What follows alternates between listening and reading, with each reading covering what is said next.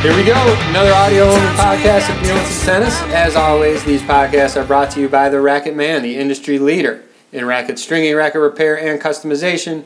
Go to www.theracketman.net for more info.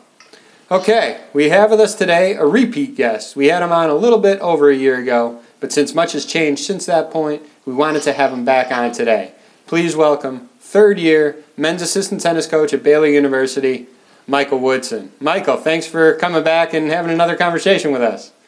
Thanks, David. I appreciate you having me on. It's been a busy summer, so I'm excited to be back with you. Yeah, I'm sure it has been, and we're going to get into that. So by way of background, for those that don't know, Michael played college tennis at Valparaiso, then did an unbelievable job as the associate head coach at Valpo, helping guide his team set numerous team and individual records. While we won't go into all the amazing work Coach Woodson did at Valpo, I strongly urge you to listen to the previous podcast I did with Coach Woodson, which you can find on iTunes and on Google Play, where we go into great detail on Coach Woodson's journey through tennis and his work with that program. So today we're going to hit on a number of topics that are much more current. So let's go right into that surprise announcement with Coach Matt Cano's resignation right after the 2018 season. Michael, I'll ask you, were you surprised by it? Did Coach Cano give you any hints that this may be coming? I mean, he'd been at Baylor for, 22 years and won a national championship. Kind of walk us through your reaction through that. Yeah, I mean, it happened really quickly. I think it took us all by surprise. Coach Cano had did an unbelievable job building Baylor's tennis program from the ground up. Had amazing success, gave me the opportunity of a lifetime, to join him and help pursue, Baylor tennis greatness, and try to continue what he had built there. It was certainly surprising for me, surprising for the players, but I think for him it was a time to move on and pursue other career interests. And, obviously, we're us, me, the players, Baylor Tennis, the university are forever indebted to him for the great work that he did in building a tennis powerhouse. So I really appreciate everything that he did for us. Yeah, so now you have an interim period here, right? You had just moved your family down there a little while ago. You had a beautiful baby girl. You're getting settled. You just finished your second year, and boom, this happens. There's an interim period. Everything moved quickly, and we'll get to that. But during those few weeks where you were kind of in limbo, did you, and honestly as you can, if you can speak about it, did you look at any other openings at schools, or were you 100% committed to staying put at Baylor and seeing how things would shake out? Yeah, I mean, it was happened so fast. We still had the NCAA individuals going on. All the players were still there. There was a lot to be done. A lot of uncertainty with everything moving forward into the next year. Guys asking a lot of questions, wanting answers, wanting stability. Wanting to feel comfortable with what was going to happen, and still being with several guys still in season. I just honestly just took over and started coaching the team and running things as best I could. It felt relatively natural because of my previous experiences, but at the same time, I think my family felt some uncertainty and some unease with my wife and Davey and her parents living in Waco now. There was certainly a little uncertainty with what was going to happen. I can be completely honest and say that I didn't look anywhere else because I just felt like I had a job to do, and I wanted to do right by the players and the university. I believe in this administration and their goals, their motto, what they stand for, and I felt like they deserved me doing the best job that I could do, and I trusted that they would have my back in the long run. And so, there was a lot to be done, and to be honest, I never really even thought about anything other than just doing the best I could at that time, and everything moved pretty quickly, so there wasn't a whole lot of time for me to sit without players, without anything to do, and think what's next. Yeah, nicely said. So, again, like you said, everything kind of moved really quickly. So now the rumors started to surface with Brian Bolin becoming a possible head coach down at Baylor. Obviously, Coach Bolin's such a great guy to learn from. He's top of the top. I mean, he's won several national championships at the University of Virginia. As those rumors started to surface, what was going through your mind? It's funny. I think I was probably the first person to think that this might happen. I'm sure I wasn't, but I had heard some rumors about Brian and college tennis, and kind of started to put two and two together. I mean, Baylor's trying to be the best, and if we're going to be the best, we need to go after the best. And Brian has shown that there's no one better. That there might be coaches out there that are as good, but the success that he has had speaks for itself. And so I actually kind of thought that this might happen. As I was starting to put two and two together, I got a call from Brian, and he told me a day or two before anybody else knew that he was going to be a Baylor Bear and that we were going to win national championships together. So there wasn't a whole lot of time for me to think, oh gosh, what's going to happen?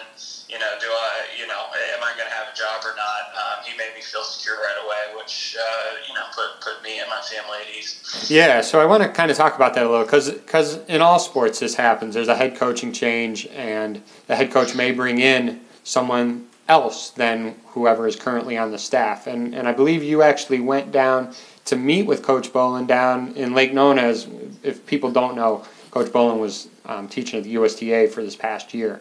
And when you went down, that was your first time kind of meeting with him face-to-face, correct?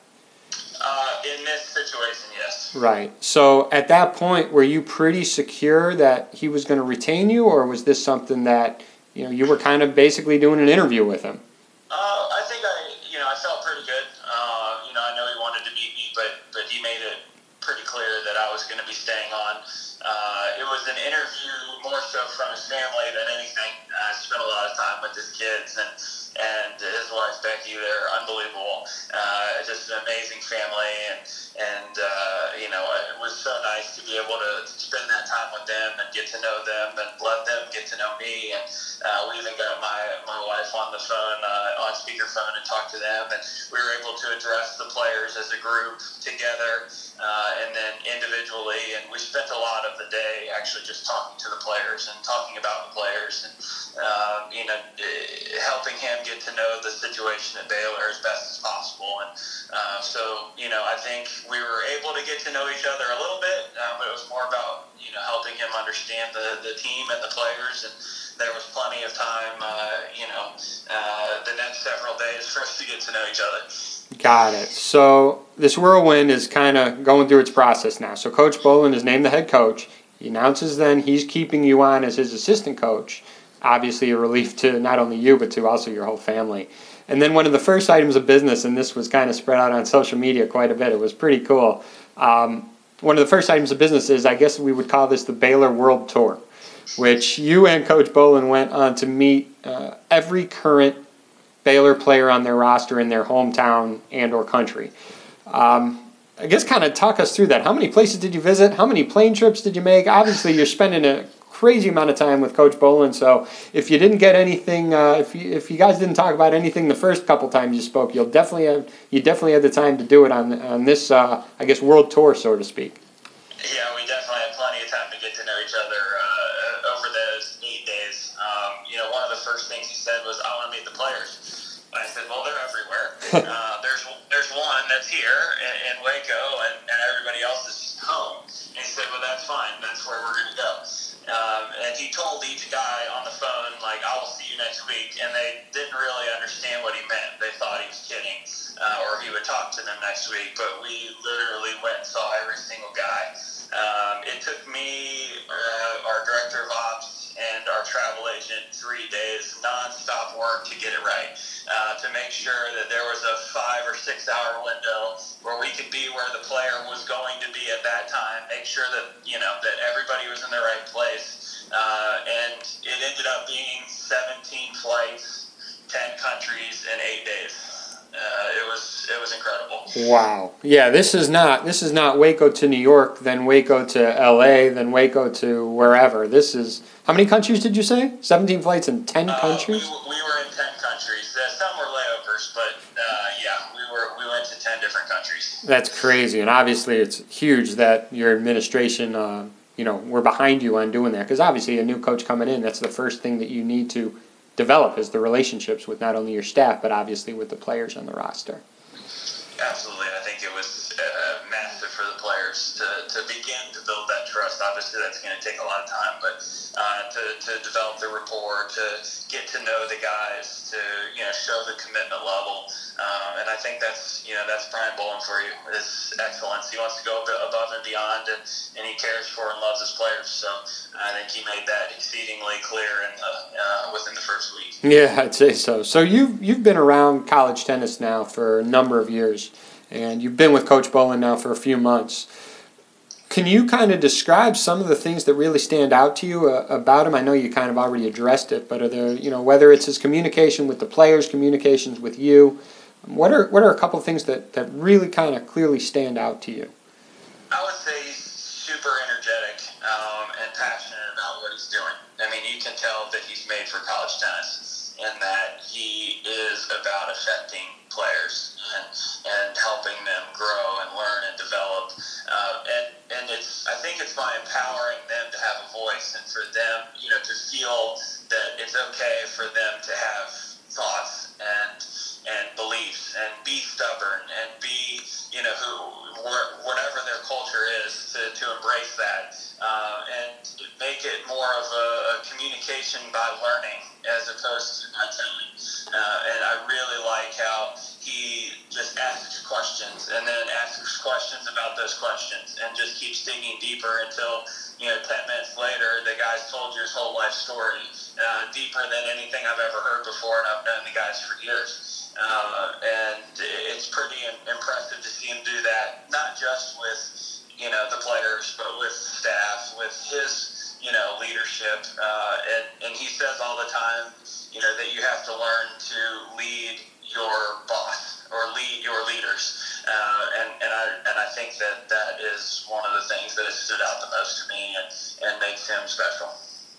Yeah, well, again, well said. You guys, since he's been announced as the head coach, you really haven't been on court with him as far as working with the guys. And the team will start to come back. We're in the tail end of July right now. Team's going to start to come back to school this fall semester. It's going to be at that point where you really work hand in hand with him on the court. You've seen him, basically as a competitor before going up against his teams, but now you got him as a partner. And you kind of talked just recently about the communication skills that he has. As far as on court, you got to be so fired up to be not only coaching with him on court, but also learning from him as well. Yeah, for sure. I think I'm really excited about the way that he does things. Obviously, I've been super fortunate to learn from Coach Doherty and then a national championship coach and Coach Knoll, and now another national championship coach and Coach Boland. And I think they all do things very differently. And so I'm really excited to see how Brian teaches it more individually and empowers the players to drive how they want to develop and how we can surround them to become the best professional that they can be both on and off the court. So I'm super excited for 2 weeks from now when all the guys get back. I'm sure you are. And, we've been going here for a little while. I know you're working some futures tournaments right now. You're actually in the same state as me, I believe, but a few hours away.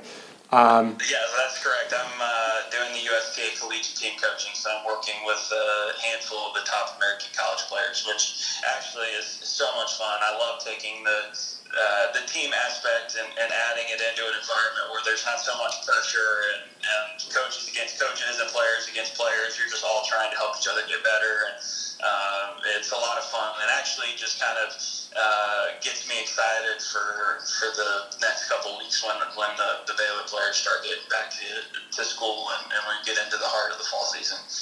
Got it. So, again, I know you're really busy. thanks again for spending some time with us today.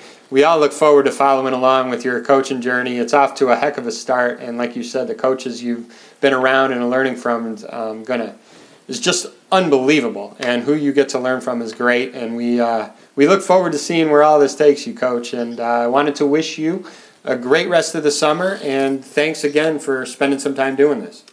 No, I really appreciate you having me on. You do an unbelievable job, and every week is exciting to see. I know your following's growing, and wish you the best of luck, and hope we can do this again sometime after some success for the Bears. I appreciate it, Coach. Thanks. We'll talk soon.